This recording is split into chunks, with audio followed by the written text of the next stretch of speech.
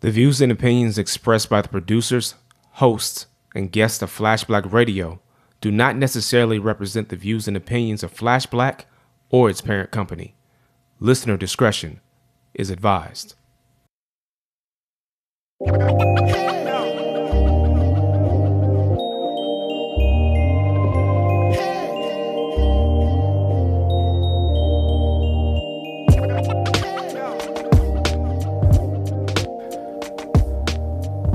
Hello, beautiful people.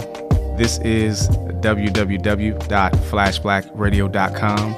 I am Da Vinci Parks, aka Lee Bennett III, and this is yet another installment of the I Am series on Flash Black Radio. Essentially, what the I Am series is, if you are new to the channel, new to this particular track, it's essentially an opportunity to talk with dope people. We don't have to put a whole bunch on it. It's whatever walk of life you might be in or whatever, is an opportunity to see things from a different perspective, learn some things, be able to affirm I feel that way too, whatever it is. But it's an opportunity for me to just have an excuse to talk to dope people. So without any further ado, somebody I've had on my list of people to talk to for quite some time. I'm not going to over introduce this time, but what I will say is that she is an educator, CEO of It's Writ. She's an author, a wordsmith, and just an overall lover of language and hip hop, and soon to be my best friend. Ladies and gentlemen, I would like to introduce you to the one, the only Ms. Tiana Bruce. Thank you for that intro. I feel like I got a lot to live up to, man. That's all good. It's all good. It's all good. It's all good. Yeah. But I'm truly ecstatic for you to be here. So I honestly, this is the weird part. So I don't know where to start. So just a little bit of background for the listeners. I met you last year.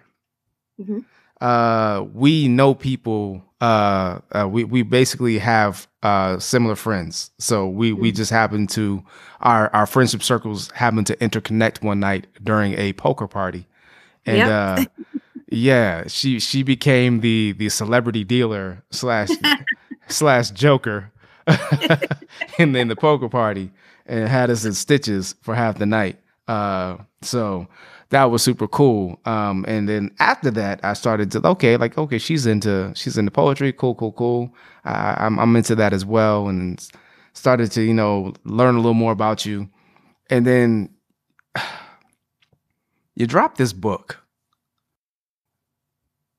The book is called Newly Untitled, and we're gonna get into the title of Newly Untitled. But the book is called Newly Untitled. Now, I don't talk about the fact that I'm a poet on this podcast.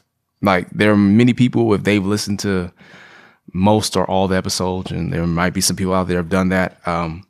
I don't talk about that aspect of what I do, because that's a different thing. You know what I mean?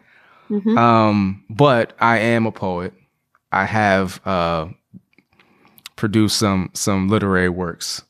When I tell you, looking at your book and going through it, I was like, man, shit, I wasn't doing it right. Like, that's but I don't understand it. No. When I say it was just like we're gonna get to the content of it, but I'm just talking about how it was put together, because I personally am somebody, every book I've done has a theme to it. And like sometimes the themes kind of like the things that get thrown into the theme are by accident. Like when I did my first chapbook way back when, the table contents was kind of like a cluster, you know what? But well, if you ever watch A Good Place, it's a cluster fork. Cluster fork. Yeah. So, but it turned out to match what I was trying to do with the theme. Like, oh, I'm gonna stick with that. And it became like a little Easter egg type thing. So I try to have themes, and I would say the book that was probably closest to how you did your layout, just not nearly as well done, would be my second book, because I incorporated artwork and photography and stuff like that in it. But when I tell you, your book, it just gave so many different layers of who you are in so many subtle ways And I was like, yeah, man, this is dope. You know what I'm saying? I was just looking at it, I was like, yeah, this is how you should do it. Now, mind you, I've done some myself. And like, but nah, this is how you should do it. This is it right here.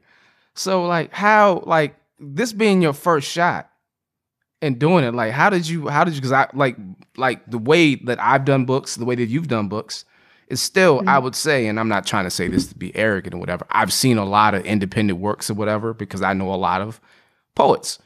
I would still say that my books, the way they're done, look better than most people's books, at least the last couple. You know what I'm saying? But your book, to me, I will say, looks better than mine, just off the rip. You know what I'm saying? I'm gonna say that. How did you get to this on your first shot? Like, because if you look at the Sonia Sanchez or the Nikki Giovanni's or our more contemporary, maybe like Jessica Care Moore or Saul Williams, they're still not doing it like your book was. So like, how did you arrive at this design aesthetic to like coincide with your words? That's actually a good question. First of all, thank you for the compliment. Because I have a couple of your books actually because of our mutual circle. And I would have to agree, you got great stuff going on in your books, and knowing that you cover to cover do it, I take my hat off to you. So it's quite a compliment coming from you. Let's see. So design wise, it's interesting because I didn't think anybody was really going to pay attention to the nuances of the book. A lot of people they see poetry as something that's unapproachable, like, or I can't access that. It's going to be too deep or sometimes too shallow, and it's going to be ethereal. Too something. Yeah, it's not going to be able to grab it. So I think the thing that really grounded the design and the sort of flow of the book was the fact that I chose the cover one night when I was actually standing outside of Busboys in Hyattsville. I had performed, and it was something about the energy that night. I was talking to my graphic designer who helps me with my website. She just happened to be in the audience. She came for some energy that night, and I was standing in the parking lot, and I took a picture of my shoes. My blue and white Dunks are my favorite shoes. They just make me feel as grounded as I want people to feel, and as good company as I feel in them. I wanted people to feel that with my book. I just took a picture of them. And I started playing with the picture, and I sent her a text, my graphic designer, probably about 1-2 o'clock in the morning. I was like, yo, whenever this book gets done, I think this is going to be the cover of the book. That's literally how it started.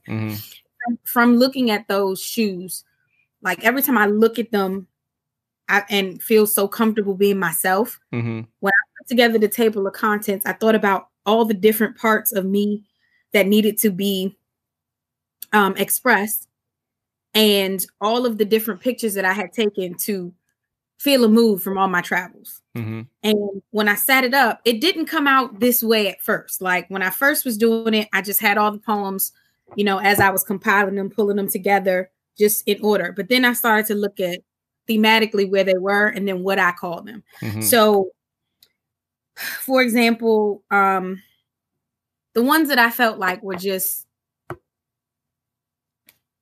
the pieces of me that were growing, changing, and some of the portions of that first section called Pieces were some of the oldest poems I have written.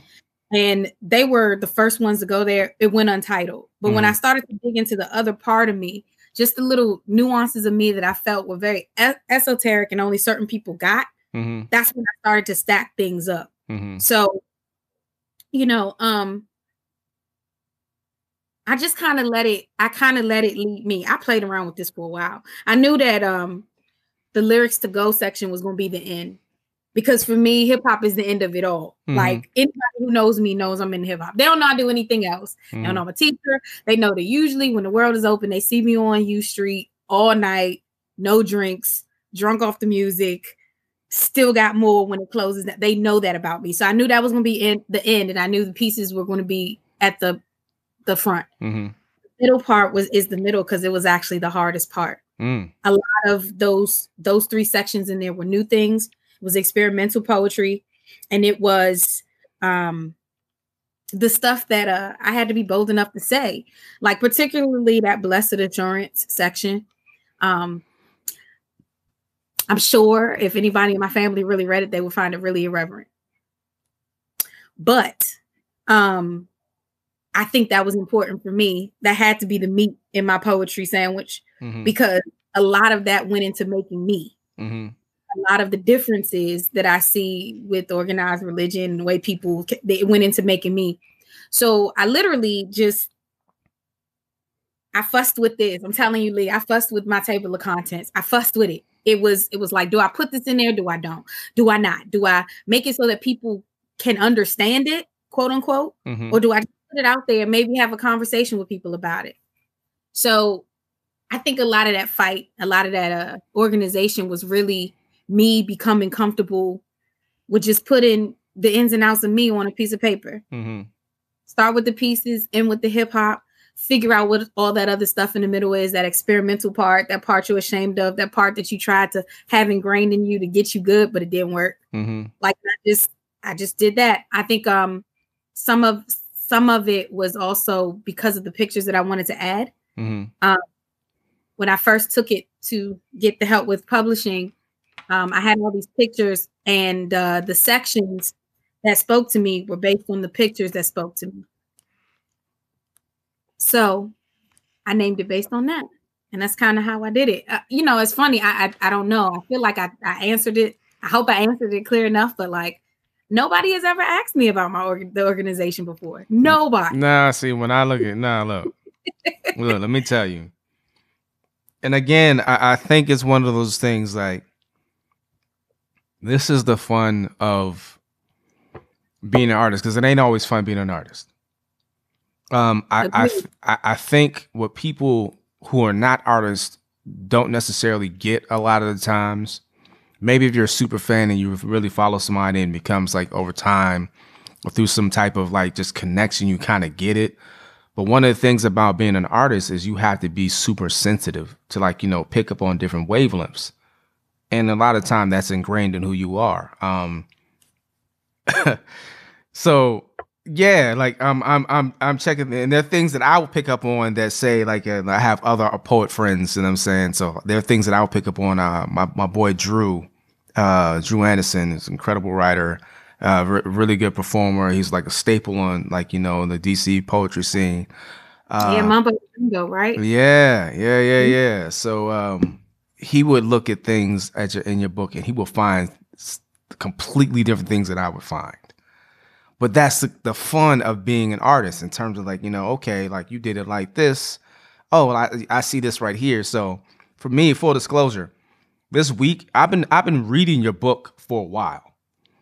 And the reason why I'm not finished is because I don't want to read something and just blow through it without getting it's not like reading a novel. You know what I mean? Like when you're writing poetry, you're reading a revelation. Oftentimes, sometimes like people write like really flowery stuff, and like if the wind was this way and it would blow you closer to me and so forth, and that's great. I ain't mad at that, because we need all these different types of flavors. I'm not mad at that.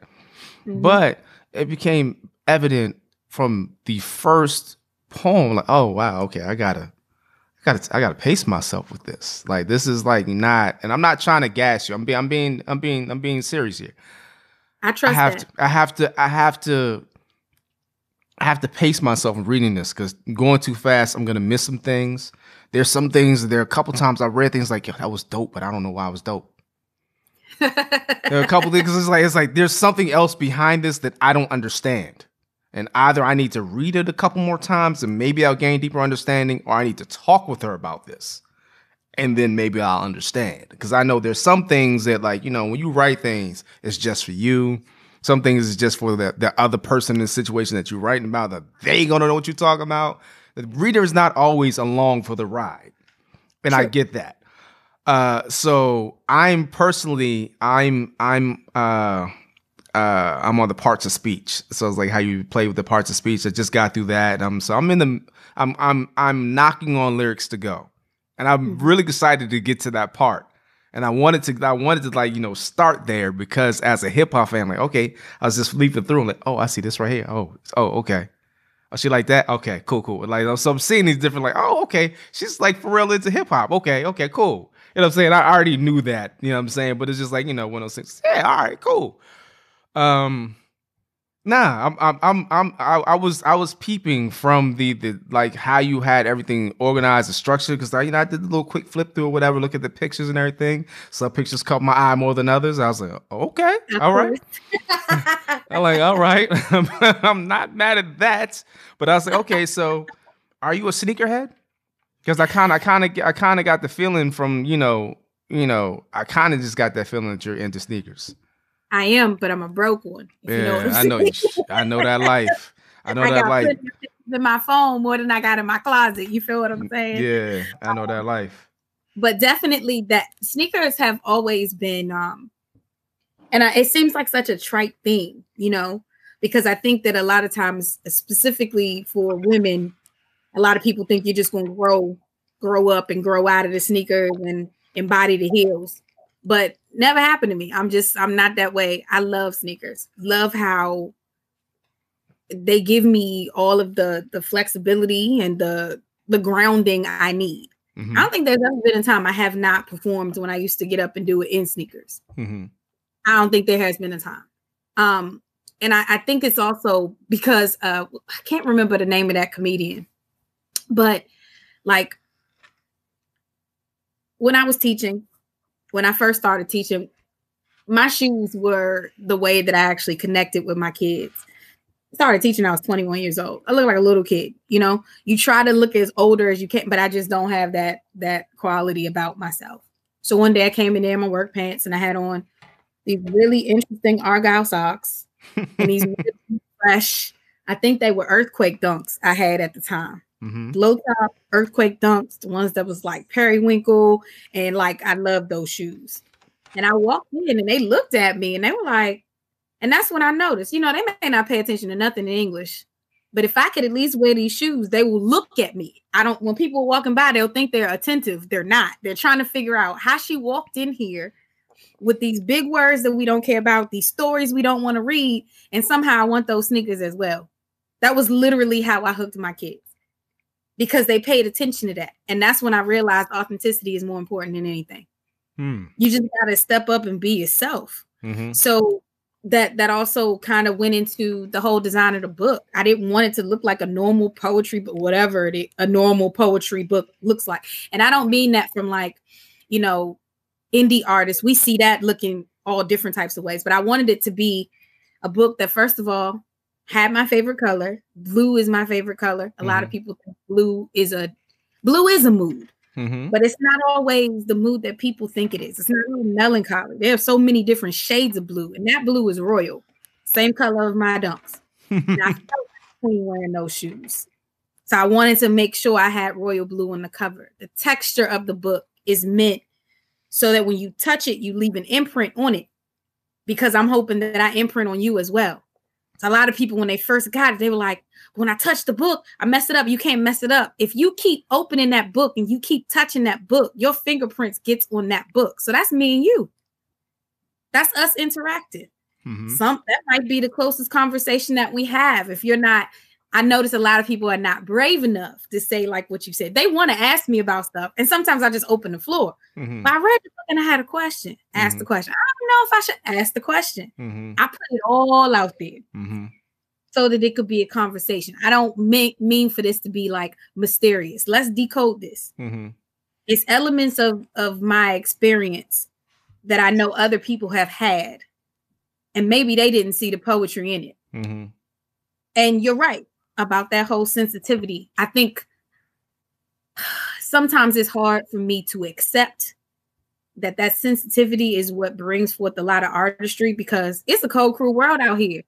You can't be walking out here with your artist heart all exposed, trying to take in stuff so you can give it out. I'm telling you, because the world will break it. And I've been there several times over. Yes. Several times over. The world is not, the world undefeated. It's like the internet. It is undefeated.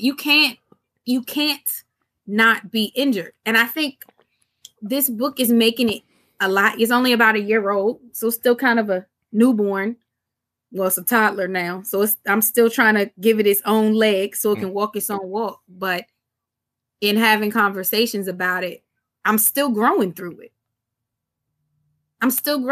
There's some stuff I read and I'm like, damn, I'm not that anymore. I'm so glad I'm not that anymore. And then there's this other stuff, and I'm like, I can't believe I was brave enough to just put that out there like that. Know what the ill part's gonna be for you? No, please tell me. Like, there could be a lot of things, but one of the ill parts gonna be for you, because I'm hoping that this is not your last book of poetry. I'm hoping that there's some other like literary works, you know, on the horizon, and I'll ask you that later. You don't have to answer that right now. But what I'm saying, what's gonna be ill for you? It's gonna be like one of those things, like, wow. When you go back to that book because you feel nostalgia, something just like leads you, like when you're like on a stage somewhere, or you're reading, you're sharing or whatever, you got some other work already that's fresh, whatever. It's like something leads you to go back to this book. And you just happen to like, and you find a piece that you forgot about, and you read it because you've forgotten about it, like your reader would read it, and it hits you like, oh damn, like, wow, I gotta go back. I gotta go back to my old stuff. There's been a couple times I've read my stuff before, like this is obviously mine because it's in my book, but I don't remember this. And most of the times I can remember when I write. I can remember where I was, what I was feeling, what I was going through. Most of the time, and like it was about somebody. Most of the time, I know who it was about. I haven't had like a great amount of muses, but you know, so like it's just easier but it's one of those things that sometimes you just go back and read. It's like, wow, that was okay. I was in a mode right there. So I'm looking forward when you get to that point. You got like another couple years probably, but when you get to that point, huh? I said, I'm looking forward to that too. Yo, like you gotta hit me up. Like, hey, like, yeah, because that's what I'm trying to tell you. It's like when you find out that, hey, I might actually be dope. I'm not, and I don't talk about myself in that way, but it's just like sometimes it's like I go back. I know that when I look at my stuff or whatever, there's sometimes I'm touching greatness. There's sometimes it's like, okay, I don't look at myself like I'm the greatest poet that ever lived. You know what I'm saying? I don't think I'm like, you know, God's gift to like poetry, anything like that. But I know that when I'm in my zone, I'm in my bag, I'm a bad boy when it gets down to it. But that's not all the time. Sometimes I've written some terrible shit. Like, wow. Like this never needs to see the light of day. And it doesn't. And it doesn't. And it doesn't. You know what I'm saying? But for the most part, man, it's like I'm down to the damn table of contents. And then we get into the actual words. You've got like, and this is another reason why I had to pace myself. You've got some heartbreak that kind of resonates with me. You've got some other heartbreak. It's like you the way you write things or whatever. It's just so like it's just like when it's done, it's just you just kind of left like, damn, like you just gotta sit with it for a second. So you've written some things in the early part of your book about family, about like, you know, about your brother, about your father. He has some bars about your father. I was like, shit.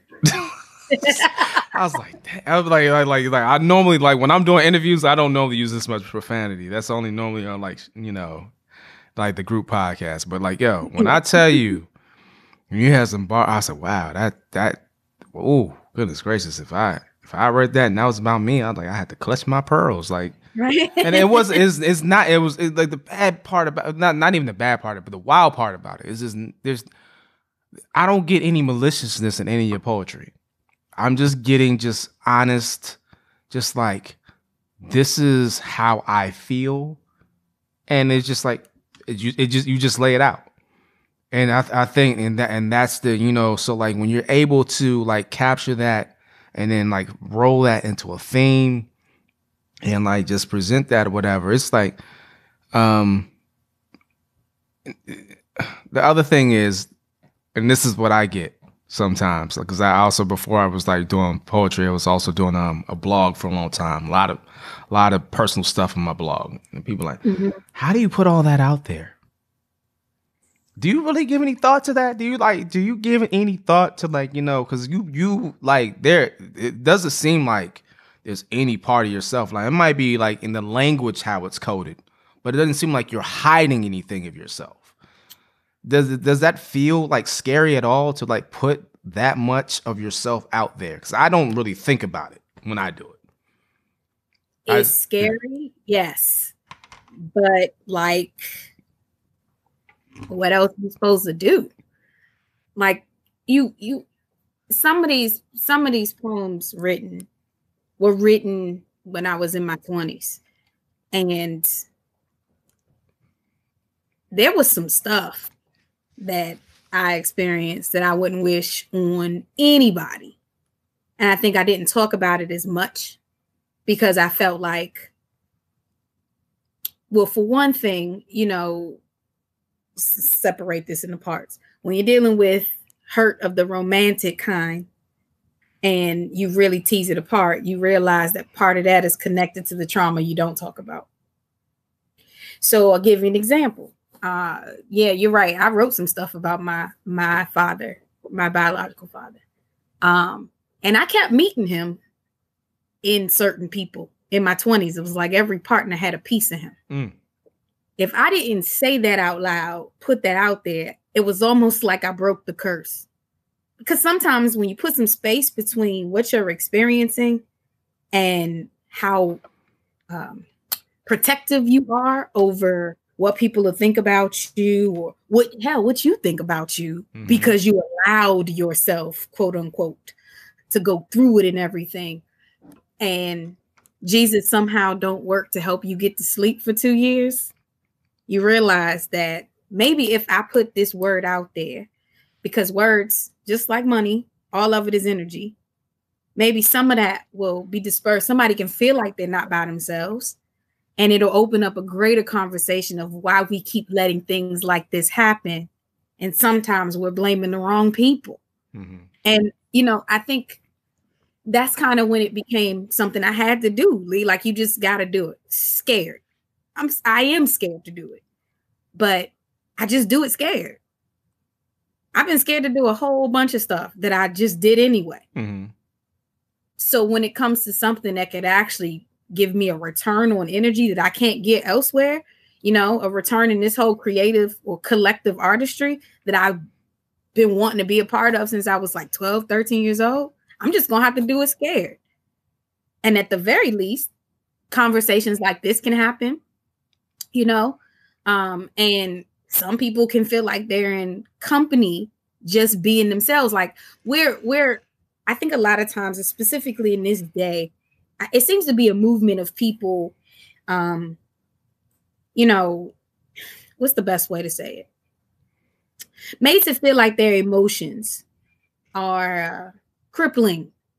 You get it on the memes and everything. You get them, I ain't soft, I don't fold, I don't this, something. There are times you are soft. There are times you do fold. There's sometimes you don't have 10 toes down or whatever the hell the kids are saying these days about staying firm and loyal and everything else. There's sometimes life is going to knock you down, but it's meant to do that. And I think I had to get to a space when I started writing 2 years ago where I was just ready to go, okay, so you're going to keep doing what you're doing, not put it out there, go up and do open mics once a week, and maybe feel like there's a certain level of energy that you're still sitting with, or you're going to be brave, do your open mics, put this stuff on paper, push it away from you, pull it close to you, edit it, send it out there, ask if somebody is going to publish it, do whatever you're going to do, and just be brave enough when it's done to hold up a book and go, okay, so this is me right now, what I know. It could be you too. Why don't we talk about it? And I haven't had my mother ask me about anything in it yet. That's going to be the ultimate test. If she goes, can we talk about page 2? I'm going to die. That's all I know. Has she read any of it yet? I don't know. It's interesting. My mother and I and my artistry have a real interesting relationship. Mm-hmm. I don't think that you know how, you have a kid or you think about having a kid and you go, I'm going to be a great parent. And then you have the kid, somebody has the kid, and you're like, but this kid is different. Like, I don't know what to do. I didn't ask for this kid. I asked for, an easier. I want a normal kid. I think that has always, that thing that has always been in between us, that we've had to build a bridge to kind of understand each other, has always been that artistry. She has always told me, it's not what you say, it's how you say it. That's why I used to get in trouble. My mouth was the worst part. Smart mouth. It was always that. I never did anything else. Got straight A's in school, but I had the smartest mouth. Like, literally, she was just looking at me like, why did you have to say what you said just like that? So that's the flip side of what you get in the book. People are like, damn, why'd you have to say it like that? And she's like, why'd you have to say it like that? So I think in me actually releasing it, I think that it's going to be something that she's going to have to work her way up to. Like, no, don't get me wrong. She's bought 4 copies. She sent people my way. My baby wrote a book, She's proud. But some of it, if we were to sit and talk about it. Yeah, I mean, we it's the other part of being an artist, whatever. Because like I personally believe, and I gather by the words that I've read from you that you also agree with me on this particular thought. I believe that you owe it to yourself to be honest. Now, there have been a few occasions where I have not been 100% that. It's extremely rare, to the point where I can think in my head like, didn't keep it quite 100 in this. I was a little bit in my feelings on this one, and that one wasn't. I can point those out like, this wasn't quite. But that rawness, that truth, it's not easy for family a lot of times. Oh no. Because you're like holding up a mirror and it's like, wait a minute, is that how I look to you? I'm like, well, Playboy, look. Right. That's what it is. Hate to inform you, but you know what I'm saying? Like, you know what I'm saying? And like the other way, I think it makes it easier is that, I don't try to, in the process, there's no conscious thought or attempt to make myself look better as a result. Like the whole point of when I'm writing, I'm trying to get to the root of whatever ugliness or beauty is in me in that moment. And I'm trying to, like, there are things that are extremely painful to talk about, extremely joyful to talk about. Whatever it is, I'm trying to get to it. And I'm not trying to, sugarcoat it. I don't have the energy for the, all that. Yeah. You know what I'm saying? A younger me would try to gloss it up and make it sound fly while I'm doing it. But at this point in time, I'm just like, let's just talk about it. So you said a couple things, and I'm going to hold my disgust for a second. How long have you been writing? The first time I wrote anything for real, I was in 6th or 7th grade. Okay, I thought you said you'd only write for 2 years. This project was like 2 years. Writing. That's when I started to pull together the book. Okay. Yeah. Well, that says a lot right there too. Like when I did my 5th book, I was like, I knew what I wanted to do for the 5th book before I even put out the 4th book. Before I put out The Terminal, I already knew that my 5th book was going to be In Search of Her, and I was like, I think I'm going to be done after that. Apparently I'm not, but but I was like, at the time I was like, I think that'll be my last book of poetry. And so like I knew the theme that I wanted, and I was like, okay, until I have the material that matches the theme that I wanted, then I'm just not gonna do a book. And then one day I need to do an inventory, because I feel like I've been sitting on this book for a while. And I started doing it. I was like, oh wait, I have a piece. I have a book. Like, let me just put this book out. Like, yeah. So it didn't take that long for me to do. It'll also it'll get easier as you do this too. That's the scary part for you, man. I hope so. If this is your first shot, it's gonna get easier. Oh gosh. All right. So how did you? Because you've been teaching up until very recently. So were you teaching that entire time from 21 to? Oh, no, I had some breaks. Okay. How'd you get into it? Teaching? Yes. Here's the truth. I came home from college with an English degree, wanted to be a writer. My mom said, "That's cool. You need insurance. You need to go out there and find a job." Okay. What you want me to do? You got to figure that out. You should try teaching. I don't want to be nobody's teacher. I've been telling people I didn't want to be a teacher since I was in the 10th grade. My 10th grade history teacher said, "You're going to be a teacher one day." And I was like, "Love and respect you. I ain't messing with these kids."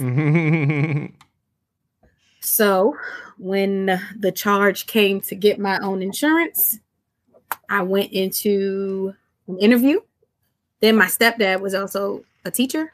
So I went to interview at his school, which was a high school, because I knew I couldn't talk to anybody beneath 9th grade. It was already hard for me to talk to children when I was a child, sorry. And I wasn't going to try then because that was just too much. And the lady looked at me and she said, "You're too young. You can't teach these kids anything. Thanks and have a nice day."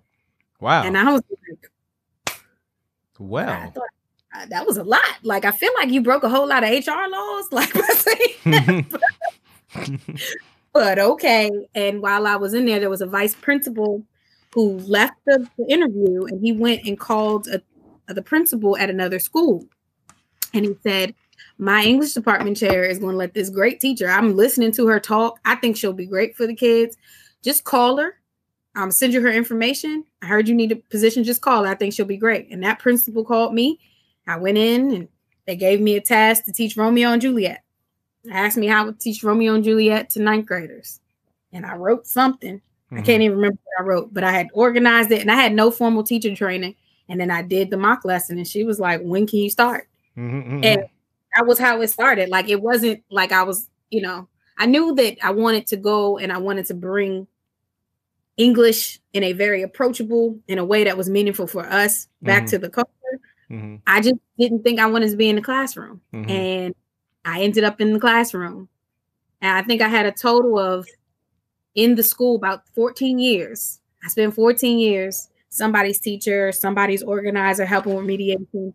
And it was a really interesting time. And during that time, I always was doing a lot with language. My favorite part of teaching English was teaching code switching as a survival and social skill to our kids. I think I helped them a lot by making them understand how accessible this high art literature with a capital L was, but also how bland it was and how rich our culture was. That was what kept me in it. So break that down for me. What does that look like? Like how do you go in there and make, because we see movies about it. We've seen Freedom Writers, or I was about to say, don't name those movies. We seen Dead Poet Society. Come on now, we come on now. We seen the movies. What's the joke with Danny DeVito? He was like he was like teaching the army folks, whatever. Renaissance Man. We seen, like, although not English, Stand and Deliver is kind of like the same principle with math. We see people come in and make it look fly, but you actually doing it though. So how was that done? How did you do that? So I used hip hop a lot. And that was really the grounding for a lot of things. So for example, to teach, what was it? To teach traditional narrative structure, I used Lupe Fiasco. So if you think about, this was actually one of my favorite lessons. I used Kick Push to show how it was a coming of age story that was a very complete story. We compared that to like some of the hip hop that they like today that wasn't a complete story, because they used to always want to battle with me on the validity of some of the things that they liked. They don't know no better. But they didn't study it. And my whole thing was, if you haven't studied your music and your language, you don't love it. If that was your partner, you would have to be able to know her or him, feed her or him, pour into her or him. Y'all ain't doing it. Y'all just telling me this cranks and this doesn't, and you don't even understand what that means. So I used Lupe Fiasco's example of Kick Push and showed how it was a very traditional story structure. It was a complete song. And from beginning and end, you saw a transformation or evolution of a young boy becoming a man and more confident. But all of those 3 verses had things in common. There was always something that was in charge of him. I think in the first verse, for example, was his parents telling him he couldn't do it. In the second verse, it was what he thought was his it was the love that he thought was going to hold him back. Like, well, I can't do this, but he found his equal. In the third verse, the only authority he had in his life was the law. And by that time, he didn't care because he found where he belonged. Mm-hmm. I would ask them to pick a song and see if they could do what I did with some of the music, and they never could. Interesting. They never could figure out that. And that was also, I loved using Andre 3000 just to talk about language. The power of vocabulary came all from him. I only used Outkast to talk about vocabulary. Even some of the puns, the turns of phrases. Wait, like, I'm sorry. Like, because, oh, shit. Oh, wait a second. Wait, you only use Outkast? Like, first and foremost, Outkast is high school for me when they came out. Mm-hmm. So I literally grew into in what I consider. I'm not sleeping on the 80s, but I would say like 88 or so, 87, 88 to like 98 was like the golden years for me in hip hop. Because like in that period of time, I think there are more classic albums that were dropped in that period of time than any other time combined. Mm-hmm. Like you talk about what the classic albums over the last 10 years, there's not that many in my opinion. Now maybe I can be educated, but we can go into like the artists that came out, like, you know, like all the different Wu members that came out, which is where I'm going with this. Let me just, because this is gonna be a side conversation. Like in terms of vocabulary, like I understand. What do you saying vocabulary is? What? That's what I'm gonna have to ask you. Golden Arms, he got it. Like he got it. They got the vocabulary. Mm-hmm. I got you. They got words. Well, they got that, and you also think E40. E40 was like he literally created his own language, but you know, like okay, I mean, I get like okay, all right, like let's go back. I'm sorry, go ahead. Outkast. There's a reason I use them. Now I know it is. I was just saying, but you said you would only use Outkast. I was like, only because the stories that they told were always from 2 different perspectives. First and foremost, Big Boi and Dre had 2 different ways of looking at life that when they put them together, they met. Yes. Which don't make sense. It does though. Like it do, but it don't. Though? Like if you think about from like AT Aliens and then Aquemini, whatever, like their paths, like why do these 2 dudes cool? Like why are they making music? You know what I'm saying? It's out it's our Black existence though. That is how our Black existence gels. We all got like respectability politics out the way. You got who you are and who they know you to be. Mm-hmm. It's always like that. Mm-hmm. And who they know you to be might be the thing that they accept, or it may not. And I think the thing about Dre and Big Boi that always got me was that they appealed to different people, but they also crossed over into other audiences. I feel like that with UGK. Indeed, like Bun and Pimp C, boy. They call him Professor Bernard now. Bun B whole teaching at Rice University and dropping it on them, so you can understand why society is the way it is. But you know, when Big Pimpin' comes on, we still doing what we doing to an MC. Gotta say, it's like it works like that. It's kind of like the duality of our lives, and I used them because of that. Because it was a lot of stuff that Big Boi said that even though it seemed like they could access it, because, you know, let's say he's talking about some pimps and hoes and some sex and everything else, they still didn't even understand that level of it. Their stuff was still very low level. Big Boi would have metaphors and analogies that was real Southern, but I just loved it. And they, like the way you talk about it is not that. So you want your creativity, you got that. I don't care that you're in high school talking about drugs you're not really selling. Come on, because some of them really wasn't, but they was trying, you know, but you don't even make the game look good. You make it look like you're about to get arrested. You don't even know how to talk about it. Mm-hmm. Pay attention to what's going on. Mm-hmm. Dre was together. They were storytellers. Mm-hmm. I needed my kids to be good storytellers. Mm-hmm. I needed them to have a stream of consciousness that made sense. So Outkast had a lot of songs that they could follow. Mm-hmm. When you really looked at a lot of those verses on paper, which I always did, lined them like poetry and showed them all of the societal implications, that's what got them. Because they didn't realize how much you could really pack in a bar that said way more about yourself than what you thought you were going to say by just putting out something real basic there. Let's see, Elevators. Hit them off another. Heard a call from the other way the nigga just came from. So the nigga was saying something, talking about, hey man, you remember me from school? No, not really. But again, smiling like a clown, facial expression looking silly.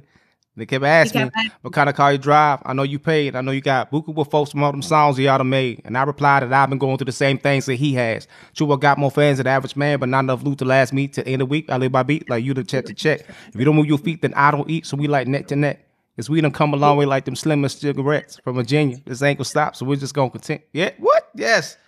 What? Yes. Dre was one of those rappers that you had to like rewind. Like, what did this dude just say? What? Quiet as kept, like, as much as we love Dre, and I think Dre is clearly one of the best to ever like put pen in hand to do hip hop consistently from like the time he came out. To whenever he decides to stop doing it. Big Boy is so slept on. He is. It's one of those things. It's just like, you know, something like when you, a lot of times we have a group, you have that character that steps out. And like, you can't, like, Andre can't help but stand out. Yep. But for my money, while in the I Choose You with Pimp C and Bun B and Outkast, wow. You know, spaceships don't come equipped with rear view mirrors. They dip and just look. I get that. Like, it's incredibly well done. The cadence, all that stuff. What Big Boy dropped for his verse on "I Choose You," man. Let me tell you. He gave a lesson. He put a word out there. He did. Yeah, he put a word, and like it's like that's how he writes. You know what I'm saying? He's writing for very practical, like, you know, Spodioty. He was like, yeah, like, you know, it's just like smooth like a hot comb on nappy ass hair. And he's talking about like, yeah, but you can't get a job because you got cloudy piss. Yeah. You know what I'm saying? It's like he's talking about all these like, yeah, I'm talking about the streets and what's happening in them, but I'm also talking about the other side of this whole thing. So there's not just like, you know, you getting it from like, you know, no, you getting like the full picture. That's right. I think that's one of the things that kind of gets overlooked. The streets are not the main character. There's always a character in what he's talking about. That was one of the reasons I used him as well. He had the thought of the street. People think of the streets, I don't know, some tough urban or country or red clay landscape where stuff just happens. Big Boy was always talking about the stuff that was happening on the inside while the stuff was happening on the outside. He's very much so cerebral like that. What you gonna do for real? Every time you see a drug dealer, it's not that he's just trying to sell drugs. I mean, but what you gonna do when you gotta? What did he say? Can't gamble feeding baby on that dope money might not always be sufficient. I mean, and it makes sense. And it all started with her neck smelling like what was it? A plate of yams with extra syrup. Extra syrup you on go it. From that. And then you got your typical baby. Most people think, especially the outsiders, look at our Black experience and they see, and I have feelings about it when people of other colors don our slang, talk about baby mama and all this other stuff, because it was low class when it was just us doing it. That baby and that baby mama still came from love and affection. It's not like it came from an accident. And when he talks about it top to bottom. And I love it. His verse on Miss Jackson, ridiculously good. It was ridiculously good. And he gave you like an introspective look. That's why I use them all the time. They were real easy. Even when on the Idlewild soundtrack was a lot of songs that they had that were original, but Hollywood Divorce, when he added Lil Wayne and Snoop, you even a difference. I feel like their energy was so contagious. You saw a different side of Lil Wayne. I used to use Lil Wayne's verse from Hollywood Divorce because so many of them, you know, they so young. They don't remember Hurricane Katrina. We lived through it. Like showing all the stuff that Lil Wayne was talking about, asking them, did they remember? Did you know that Bling actually did come from Wayne and the Hot Boys around 2000? They was wearing nothing but white shirts and big old Jabot jeans. And they were like, they looking at me like, no, can't even fathom the history behind it. And therefore how much emotion somebody could put into very little words. So I had to teach a curriculum. But this was also a part of it. I gave validity to it. I ended up when my last year is teaching a hip hop class as well, but I taught hip hop as literature. How much pushback did you get? Because it seems like the from that. So for the listeners, because I don't know what type of like poor sentence structure that was a couple seconds ago, but for the listeners, we also mirror each other in that we both taught out of college, so we have that also in common. How and I use hip hop in my graphic design, like to connect with them as well. So like, yeah, it's a very easy thing to do. My experience has been that the education system that we have in this country is very antiquated and very slow and very resistant to change. So did you receive pushback? Like, you want to bring hip hop into literature? Like, you know, we're trying to teach these kids how to speak and you want to teach them hip hop? Did you get that? I didn't get it because, well, I was teaching at my alma mater, which is a predominantly Black Catholic school up in Northeast. So they didn't really give me any pushback. They were happy that I was trying to bring and make English language, vocabulary, and things like that more accessible to the kids. So I didn't. But if I was in a public school, I know I would have. Respectability politics. You know, our culture is only cool when it doesn't intimidate too many people. When it's not trying to interrupt stuff. I would have never been able to do it in a public school. But the school I was at, they were really open to me doing it. Really open. Okay. So my understanding is you're not teaching now. Nope. Are you open to teaching at some point in the future? Do you miss it? Open to teaching in the future, yes, but on my terms. And I always miss those children because the children were the realest part of every day. They came in with what they had. And sometimes they would tell me, I don't even have it today. And I like that because I feel like when I was educating them, I wasn't trying to make them into something that they were not. Just give them some game to push whatever they wanted to be out.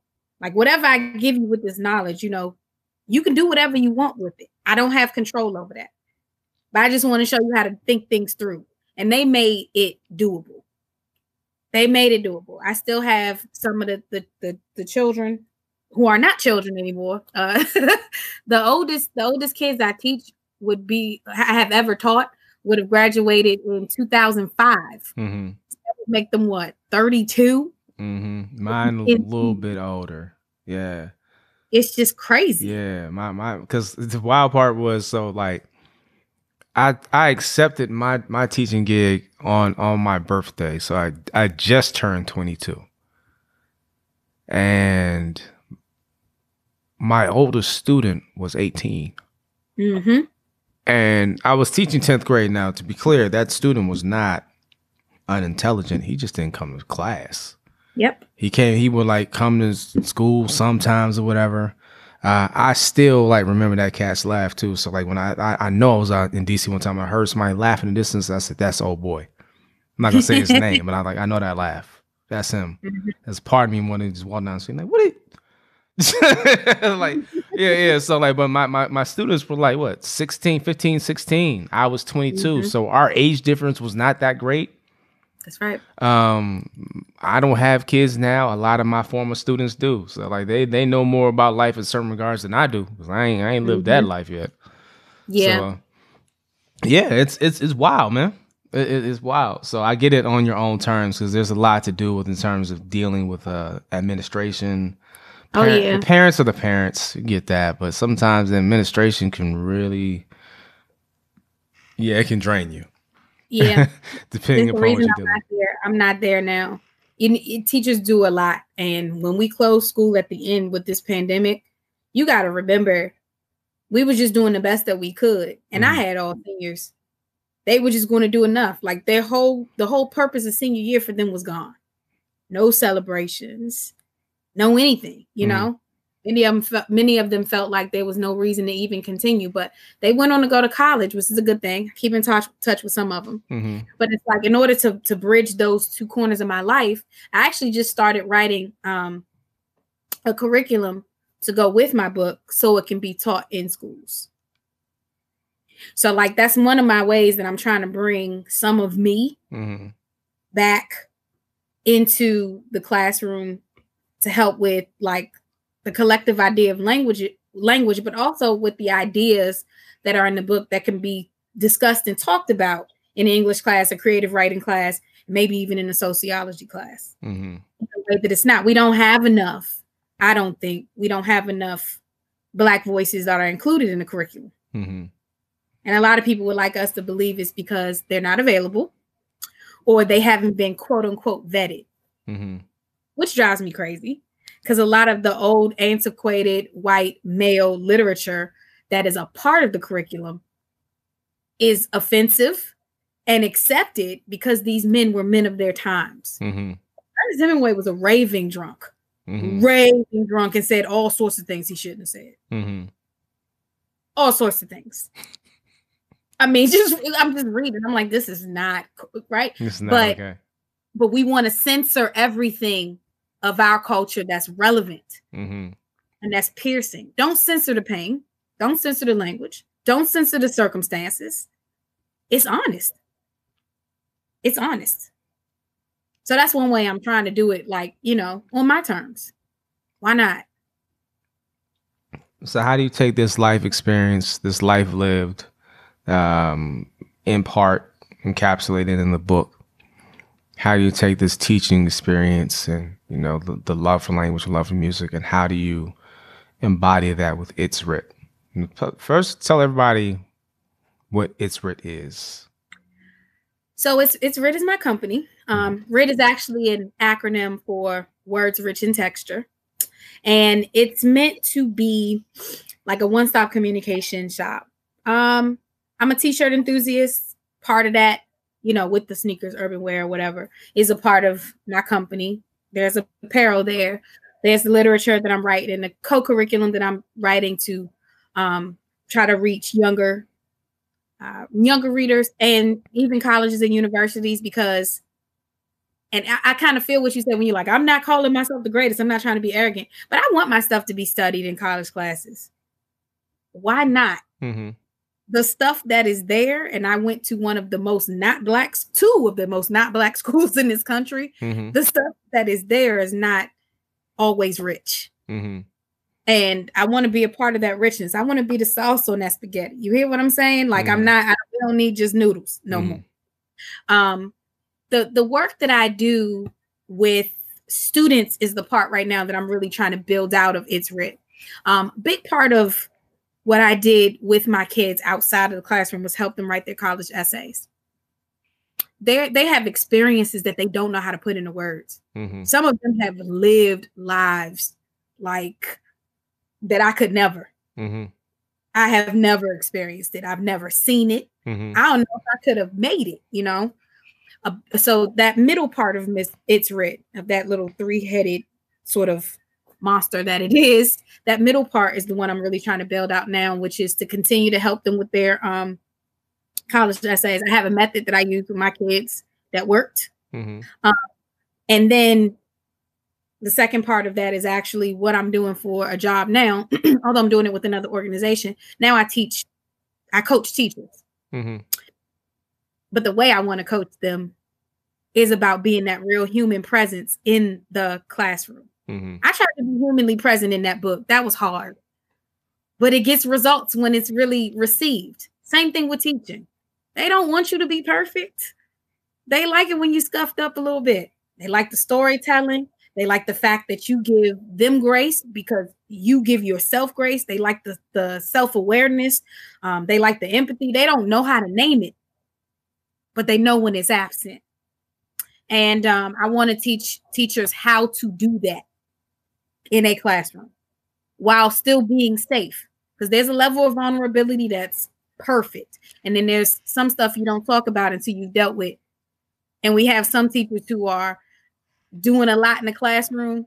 Kids like them, but they're not learning. And then we got some teachers that's teaching, but the kids don't like them. So no, they're not learning. And it's about putting those two pieces together so you can get maximum impact, particularly with kids who grow up in urban settings. Mm-hmm. Where they smell BS and call it. Oh, yeah. They don't have to be nice about it either. No. No. So, yeah. That was funny. Like when you had to get your evaluations done, I would look at some of my students, they'll be on there like, wait, you could do this all the time and you ain't been doing it? Because they looking out. They want to make sure, like, Mr. Bennett, like, if I'm like, wait a minute. Wait, like, you could do this and you just choose not. Okay. That's right. But you like me enough that you're not gonna put me out there with this auditor here. Okay. That's right. I see the look. I'll take the alley-oop, but we gonna have a conversation. We have a whole conversation after this. That is what they do. That's how you know they really mess with you. Yeah. That facts, because it's not always like that at all, at all. So I want to loop back around. Okay. You talk a lot about there's some stuff in there with regards to your father and some I just read a poem in your book called Prodigal, and I was like, I don't know what this is saying right here. I don't know if this is like, was that, you want to talk about it? Was that consensual? Was it not consensual? Like, I'm trying to figure out what's happening. Like, I was like and one of the reasons I gotta sit with you, like, it's like I wanted to have this, like, I had taken your book with me when I went out of town in hopes that, like, you know, I could, there are two books that I'm reading. It's your book and another book of somebody I met on the improv scene. It's really good as well. And I'm trying, I was like, yeah, if I get a chance to read, but it's just like my life and the way things were going, it's just, I just couldn't. I didn't have the energy. I don't want to, like, you know, I don't want to show up myself on the reading experience, and I didn't also want to show myself on the things that I was contending with. Oh, yeah. So I picked your book back up today because it's like I got to get a couple more rings. I gotta see what the deal is with this. And like one of the ones I read today was Prodigal, and I was like, so there's one. Okay, I'm gonna give you dealer's choice, and I want you to see. It dawned on me at some point I should start putting flags in this book. So when I have questions, I can ask. So I'm gonna have to go back and read all the points before the flags. You know what I'm saying? And like, look, I'm over halfway to this before like it dawned on me, like, flags. I could do that because I didn't want to mark up the book. I didn't want to, like, you know, scroll all in it and stuff like that. But there is. Hold on, I gotta take my glasses off. There are two pieces that I give you a choice, and well, you're a grown woman, you can choose whatever you want. But here it is. Farthest Family. Okay. So I was looking at it, I was just like I felt away. I gotta find. So I want to be on the same page with you. Oh, okay. So page 32. That's Farthest Family. Okay. Prodigal. And first of all, Make a Joyful Noise, the Jordan Davis one. Yeah. Yeah, that was, yeah, you got some bars, yo. But page 87. So okay. I don't know which one you would want to approach. Okay, so but the floor is yours. Let's look at Farthest Family. So let me ask you this. What's your major question about it? Farthest Family? Yeah, but I'm gonna start. I have less of a question with Farthest Family.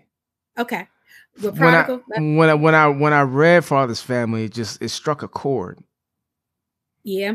It struck a chord, no pun intended. Now that I think about it, because the way, but like in the way it was written, it's just kind of like it's just like kind of because I think sometimes people who do damaging things tend to look at themselves as the victim, which is wild. Yes, it's quality of a narcissist. So, I'll start there. I can do both. I can do both in record time. Oh, record time. Okay.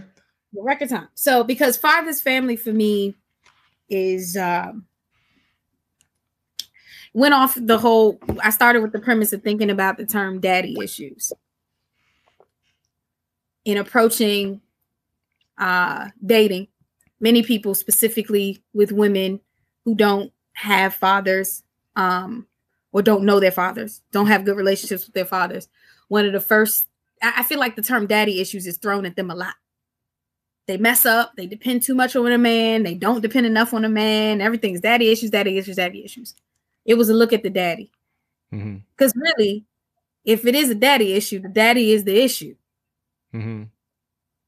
And I think that every parent has the one kid that tests everything in them. And sometimes they fail that test. For me, I believe I was that for my dad. He had 3. My brother, who I wrote about, who is gone. Me, the second one. And there's one that he actually raised. 3, who was also a girl. And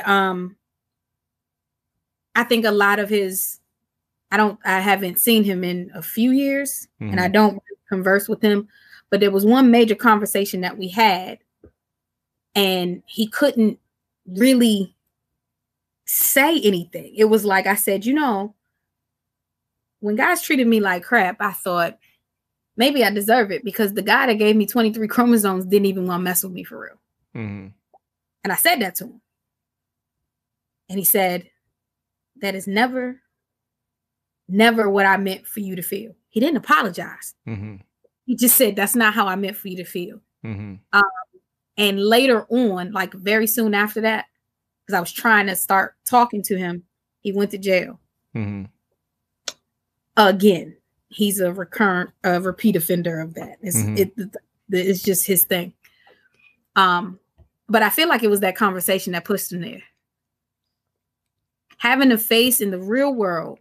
In the real world, he is a deadbeat father. He didn't take care of the first girl that he had. We don't have a relationship. He's not happy about it. In prison, he is a star. He's an OG. He can go pour into, young dudes. Don't do that in the street. But you in there with them.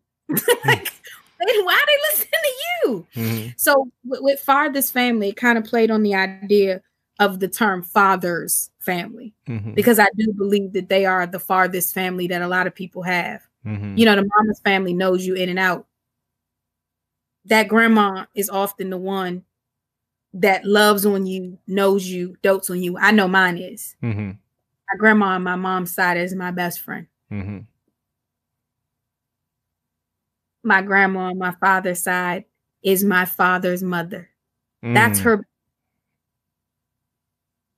And I feel like nobody has the gumption to have the conversation with. Your heart might be a little bit mended if you just go ahead and face that you needed her in it. And that's what that poem was about. Now, Prodigal, that is an interesting one. So let me tell you first and foremost, that is a true story. And no, sir, it was not consensual. I was abused by someone in the church. I was abused by a person in church who actually baptized me and called me his daughter. Makes it even nastier, right? But that whole poem was meant to sort of take you in my thoughts about, first of all, the way that we play our part in church. In that poem, I played 3 different parts. I was the usher, for real, the doorkeeper in the house of the Lord. My grandmama made me be an usher when I was little. I'm still mad at her for that. Like, I went to usher school and everything. I had to learn all. They had usher school, Lee. I'm not even lying. You had to go. You had to take classes and be certified. So you were raised as an actual Catholic then? No. I wasn't. That was Okay. in the Baptist church. Okay. Oh, wow. Okay. So like okay. No, The floor is yours right now. I only went to Catholic school. I was Okay. not raised Catholic. My Okay. family, I thought that black. might have been some Catholic thing. I was like, Usher school. Okay. All right. No, in in the, what is it? I can't remember the name of the organization, but it's this big Baptist Congress. Like, those people like to do stuff right. Mm-hmm. Like, you're supposed to wear certain gloves. You're supposed to do hand signals when you need fans, when you need programs. Like, it is the biggest casserole of nonsense I have ever been a part of in my life. Right. But in that poem, I started as a housekeeper, a doorkeeper in the house of the Lord, which meant I was kind of on the inside and the outside, inside the church doors, but in the vestibule. So out of all the action most of the time. When I went, you see me in listening to the man standing up there talking about no God, but our God. That's when I stepped through the doors and I started questioning everything that I was hearing. And when the hand actually went up my skirt, that is when I got confirmation that it was all the BS that I thought it was. Mm-hmm. And it took me, I think that probably happened when I was about 23 years old. Mm-hmm. And it took me until I was almost or maybe over 30 to tell my mother. Mm-hmm. So that, and I think that considering what we see in the news about, or worse, what we don't see, the men who are supposed to be jangling the keys to heaven over us and realizing how they use that power to create hell in our lives. I had blamed myself for something that I did not do. Mm-hmm. There was nothing that I was doing. I questioned myself the way most people question victims of abuse. What were you wearing? A damn usher's uniform. That's what I was wearing. That wasn't alluring. Mm-hmm. There was a bunch of people in there with the same clothes I had on. You know, the problem was the man and the power. And so I named it Prodigal because, you know, the whole story of the prodigal son, the one who went out and returned, that didn't happen to me until after I went to college because I grew up in that church. Mm-hmm. When I came back, things were different. And I think that man of God resented how much I knew about the Bible. He always hated that I went to Catholic school and that I knew the Bible. He used to make little pot shots at me even when I was a teenager. Mm-hmm. But when I became an adult, I think that's when it got worse. Like, I became the target of his abuse, really. And he started asking me about stuff. Oh, did you ever read about Josephus and the mystics and blah, blah, blah? And I'm like, yeah, a little bit, you know. Mm-hmm. I think it was the icing on the cake when I got home and I was really exploring my spirituality. And I wrote this thing about Adam and Eve and the whole taking of the rib and everything. And I gave it to him. I was like, I want you to see what I wrote. And he actually preached it as if it was his. That was how it really started. And I think when I didn't say anything about that, he felt I can do whatever I want to her. Mm. So it was just something I had to sort of get out there. But I made sure before I put that in the book, I had told my mom about that. Mm-hmm. Cause and I waited so long because I didn't want her to actually go to jail for killing him. You know how mamas are. Mm-hmm. All of that Jesus she had in her would have been put on her commentary. Yeah. It would have just been over. Yeah. And I didn't know how to balance that. But yeah, that poem was about that. And you know what's funny? A couple of people who actually bought the book that I didn't know on Amazon, but reached out and contacted me, asked me, did that really happen to you? Because it did happen to me as well. Mm-hmm. Surprised, you know, that so many people have been touched. Because it's sometimes people think, well, it's not really, he didn't full on do anything. A touch from the wrong hand can totally change the way you think about yourself. And think about others.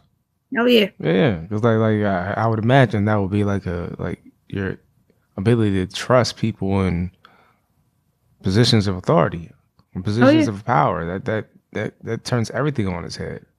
And specifically the power of God. Like, don't do that. Yeah. So, yeah. Yeah. That's what it was. So,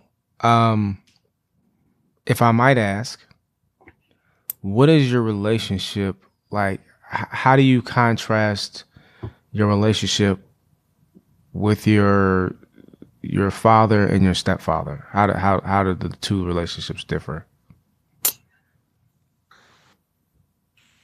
Do they differ? I can't assume that they're Yeah.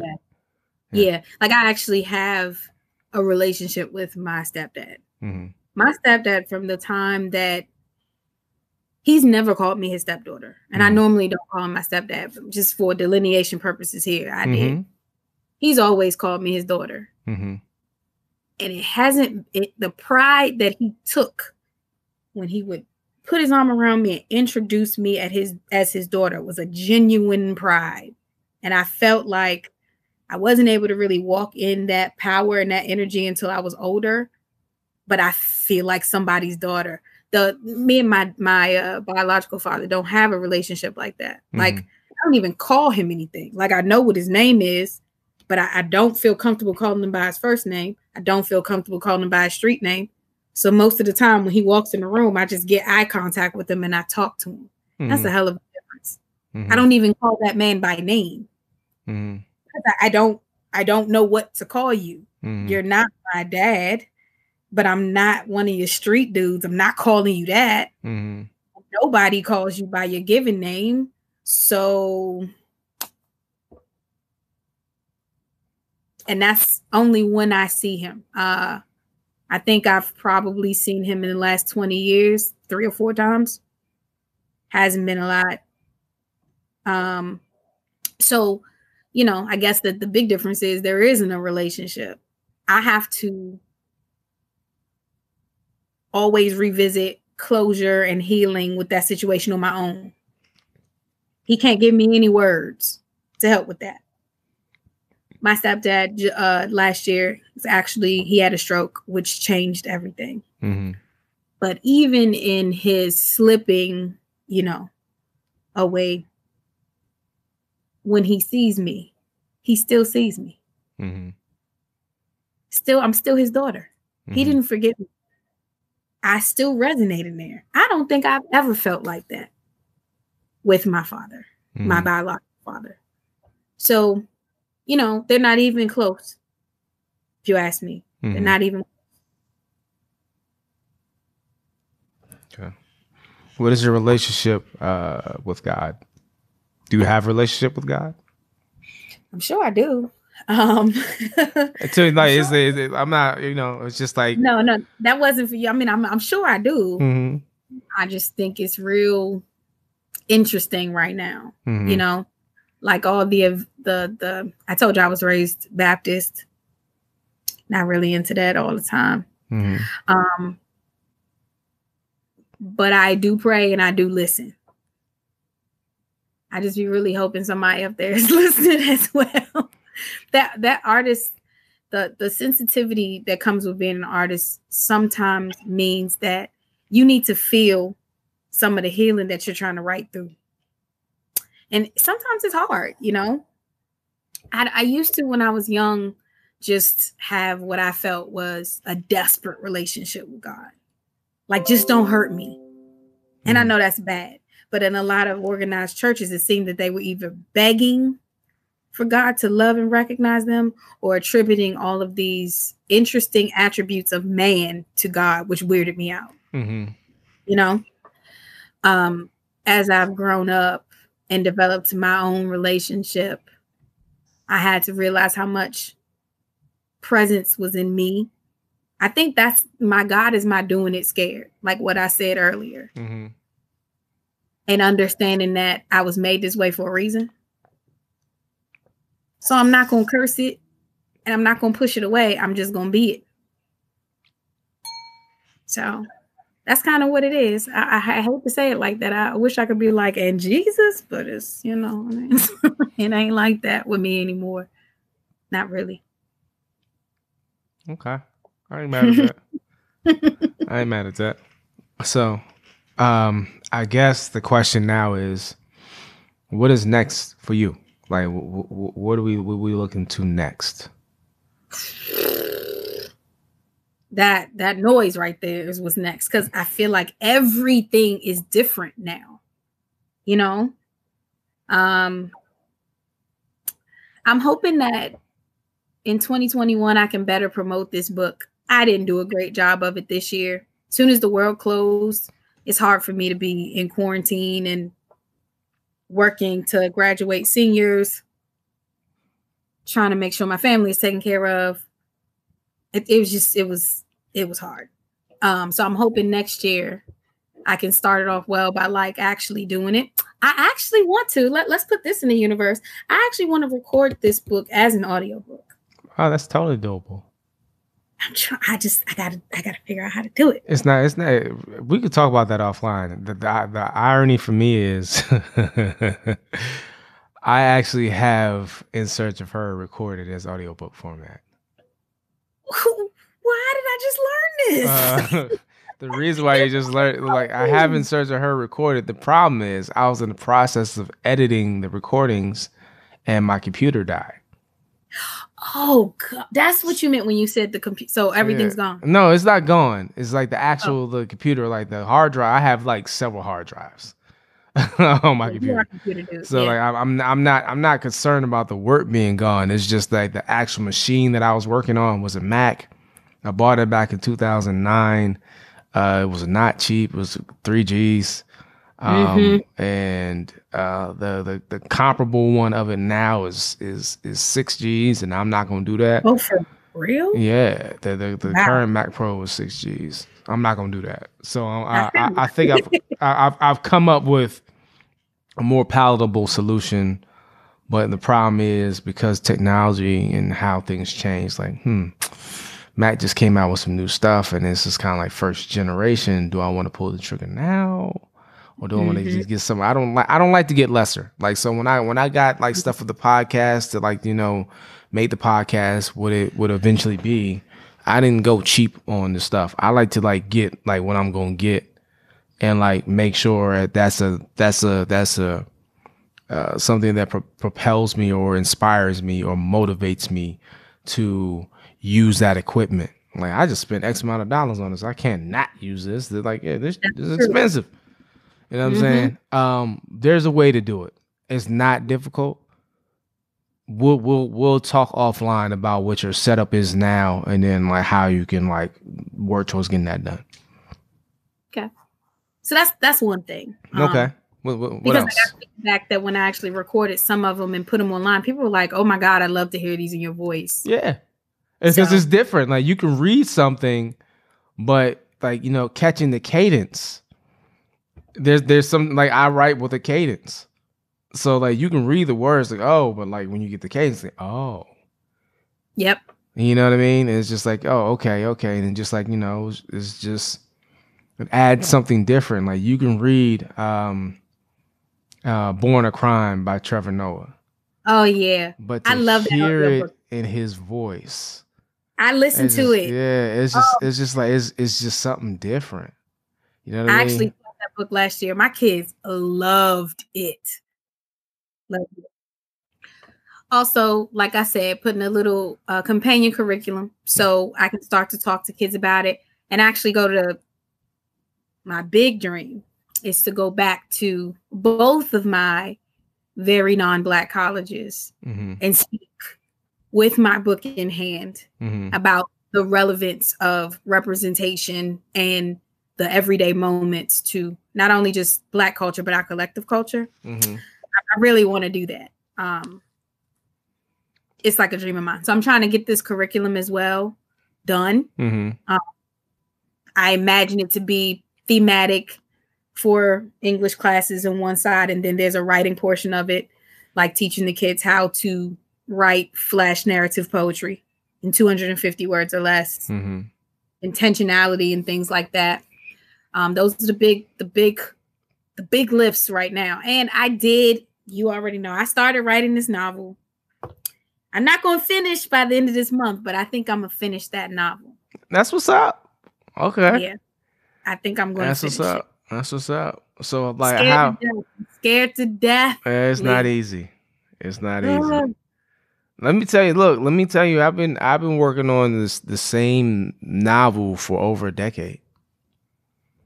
It's and there's a very real part. Part of the problem was initially when I started it, I had all these other ideas that I wanted to work on too, like some were like novels, some were graphic novels, etc., etc. And trying to work on all these ideas at once, like I didn't feel like I was getting any traction. So I honed in on this one novel. Like this is going to be the one that I work on. This is going to be the one that starts it. And for a while, like man, I don't feel like I'm doing anything. And then I copyrighted the material just because I needed to have. I needed to protect my work. And then I looked at how much I had copyrighted. I was like, oh, I'm not done nothing. I had hundreds of pages. I didn't realize it because I never compiled the work together. But when I compiled the work together, I had like 300 pages of actual like story, raw story, like another 100 or so pages of like notes and background data. And I want to read this now. Now I want to read it. When I tell you the story is fire. It's fire, but the problem is I still have so much more to do to get it to where it needs to be, because I have an idea of what it's supposed to be. I like that idea is concrete. The beautiful thing is certain decisions that I had made so long ago have evolved and changed, and I'm thankful for that. If I had done it and I had done it in the time that I thought it should have been done, as I've grown as a person and a human being, I would have I wish I had not done it like that, or I wish I had thought of or considered this. So I'm now in the space where it's going to happen when it's going to happen. My only concern is I want to be able to finish it. I would be an unhappy spirit if I was to leave this place, leave this plane of existence, not having finished that book. It's that important to me, and I think I think it can be something really great if I finish it, which I believe I will. I can't wait. I'm waiting. Yeah. I'm waiting. I can't wait, but I'm waiting. Got it. I'm very interested to see what you come up with, though. Man. And well, it's not a feeling. How is it fiction or nonfiction? It's going well. You know what's interesting? Bit of both. Yeah, a little bit of both. Semi-autobiographical, perhaps? Yeah, kind of. Okay. Yeah, it's kind of there. And it's what I've written so far. I looked at it, and I think maybe that's what it is. I think I've read it, and I'm overwhelmed because I'm like, oh, like it kind of has, for me, I wanted to have the texture and the grace of like The Color Purple. Ooh. The Color Purple, the way that Celie's point of view was the point of view, and you saw all of the relationships, the interconnectivity and everything through her. And it was a real voice with real situations. And she brought to light so many different levels of love and loss. But you just couldn't stop. And by the way, I have 2 copies of The Color Purple, but they also just released the audiobook of The Color Purple with Samira Wiley reading it. Interesting. Okay. I can't. I've read it. I cried listening to it. And I mean, damn, like it's like it hit me. I was like, I want that Alice Walker texture. I want to create the world, led by a good speaker telling her story, but I want it to be real relevant to the time that we're in. And I want it to have all of the love that's not as talked about.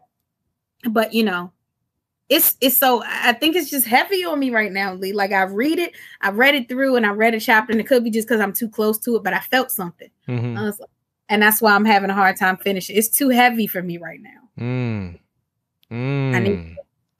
I'm trying to get myself away from it. This might be the time you need to be bold. Yeah, I'm trying. Yeah. You looked away when I said that. Okay. You looked away when I said that. Interesting. Okay. It's heavy on me, but I'm like, I'm gonna get through it. Yeah. Well, you gotta listen to your inner spirit and trust yourself. If there's something telling you that you need to pause, to honor that. You know what I'm saying? There's no need to rush through the process or whatever, especially because this is your first one. Like sometimes you have to. There have been times where I just I sat down and I wanted to write something. I have like a full picture in my mind of like, this is what's happening and like, this is how it's going to be. And I get down in front of the keyboard and I look at the screen and everything just out of my brain. Like, I Right got there. Yeah. nothing. I'm like, what the hell? And it's like, I know, like I had this story. Like, the only person who knows anything about this book that I've been working on for over 10 years is my cousin Shay. The way this novel even started for me was I had come up with an animated cartoon. I'd written a script for like the first episode, and then I came up with the second episode. Like, I have something here. This is like really dope. I slide it to if you want to read it. And I wrote it. I read it, and I was like, "Yo, this shit is dope." Like, I was like, but like for me, I was like, I have to know how we got here, because one of the biggest things that gets me when I look at things that are science fiction, one of the reasons why I don't like horror movies like that, a lot of times the why of it is just like, come on, man, that's the best you can come up with. Like I invested in myself, and this is, so like I came up with a backstory. I had to come up with this backstory. The backstory became this novel. Cause like I was telling my cousin, I was like, yeah, so I had this idea, and I literally talked her through the idea. This is a Cliff's Notes version that I talked her through, and in talking through the idea, it was an hour long. And she was like this, like she was leaning in, mouth open, like. And I said, no, as I tell this to you, I think if she said a book, we said a book at the same time. I said, yeah, I think this is a book. I had like everything was in my mind. It was like, I was just like, this is the first time I'd ever talked it out to anybody. I never like shared it with anybody. I haven't shared it with anybody since. Nobody knows any of the kids. She's the only one who's heard character names and stuff like that. That's it. Only person, because I'm very like guarded with stuff if I'm still working on it. When I tell you the level of changes that have happened since that thing happened, and again, everything was clear, but there's some things that had to. One of the things that I realized was I gave her the story from like, the nuts and bolts of like what happens. But then I realized that I have to have other people to make the story move along. So I had to start like, this story for me happens in a village. And this village has to have other people other than these characters that I told my cousin about.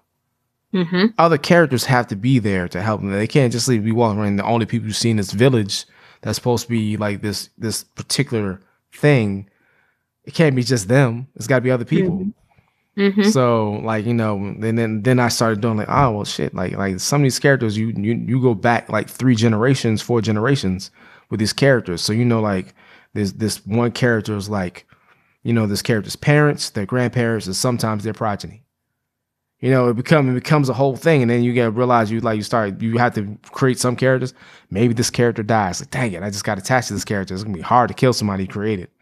You know what I mean? There's so many different things that happen in the process of creating that I had not considered because I had never written a novel before.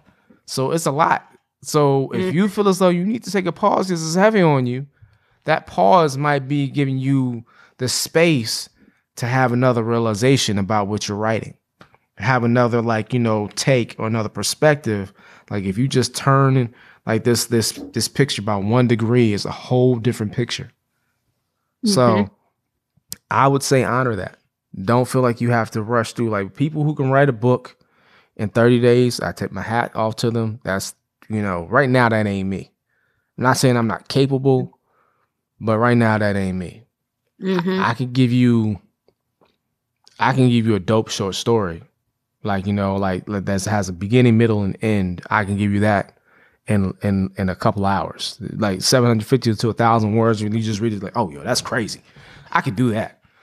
But like doing a novel, yeah, it's a lot. It's a sustained, like writing poetry is so finite. Writing a song or some bars, it's finite. A novel, it's a whole different bear. So I don't know how was James Patterson. That cat got a new book every like month. It feels like he's like the prince of like like literature, man. He stay coming out with stuff. I don't know how he does it. He ain't doing nothing else. Yeah, well, that's his walk, and I think that is something to be like. Once you like, he has a routine. Like I've read his routine. You know what I'm saying? He gets up, he does a walk around his estate, He'll eat a breakfast, you know what I'm saying? And he'll write for like, 3 hours and he'll come back, write another 3 hours, something like that. I might be confusing him with Stephen King. Not Stephen King. Stephen King's paralyzed, I think still. I'm thinking black dude, Easy Rollins, Walter Mosley. I've read his pattern too. I think Walter Mosley sits down and he writes for like 5 or 6 hours. Even if he don't have anything, he has a block of time with that.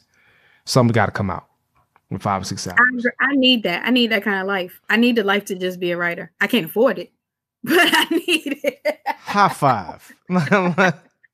Pap. Yeah. I feel you. I'm trying to get to that space where I could just be a creative. Like, I would be a dangerous individual if I could just like, hey, this is what I want to do and just do it. I just need a little bit of wiggle room. But it's the constant repetition of like, living life and then chipping away at what we can. So like, while you're doing it, continue to work on this novel. Allow yourself the space while you're doing it. I actually have somebody I interviewed on this podcast. Her name is Cerise Rennie Murphy. She's a full-time author. And she's like super dope to talk to. And she has a whole process of how she writes, whatever. I strongly would encourage you to listen to that particular podcast. It's one of my favorite interviews because she's where I ideally would like to be. And she's just breaking down how she did it, and it makes sense for her. It makes sense to me. I'm just not in that space yet. But okay, I see what you're talking about, and I can tell that this is doable because you're doing it. You know what I mean? So yeah, I encourage you in all these pursuits. This is also one of the longest sessions I've had. I'm gonna have to trim this bad boy down, but I will say, my bad. No, it's not. No. This is the conversation. This is the conversation. When you're having a conversation, things happen. So I want to say, we'll probably have to bring you back. This is just an excuse for me to say, hey, we need to bring you back. That being the case, I need to thank you from the bottom of my heart for sharing your time. There's so many other questions I wanted to ask you because you got so much in that damn book, man. Got so much in that book. So some questions will have to be asked offline. But I want to thank you for taking the time out to sit with me. It took a while to get you here, but I'm so glad that we finally found time actually to make it happen because I actually had to reschedule the last time. So I'm just super. Thank you. I appreciate you. Yeah, likewise. And damn, I was hoping to talk more about hip hop on this podcast too, but that's offline too. Anyway, ladies and gentlemen, I want to say thank you again to the in my book incomparable Ms. Tiana Bruce. Again, my name is Lee Bennett III, aka Da Vinci Parks. And this is the I Am series on Flash Black Radio. If you want to check us out, you can always listen to us on www.flashblackradio.com. We're on many of your favorite podcast streaming platforms, be it podcasts for Apple, be it Spotify, Stitcher, etc., etc. If you want to follow us on social media, there's the Flash Black Radio on IG and Twitter. Also on the Facebook groups, you can check out Flash Black. We're on both a page and a group, and we have Flash Black News, which is on Twitter. If you want to find out what's going on in this country, in this world, or you want to just get some historical facts about what's going on with the greatness that is, Black excellence and all that good stuff. But until next time, again, I am Da Vinci Parks, aka Lee Bennett III. I want to invite y'all to come back often. Until next time, stay blessed, stay woke. One.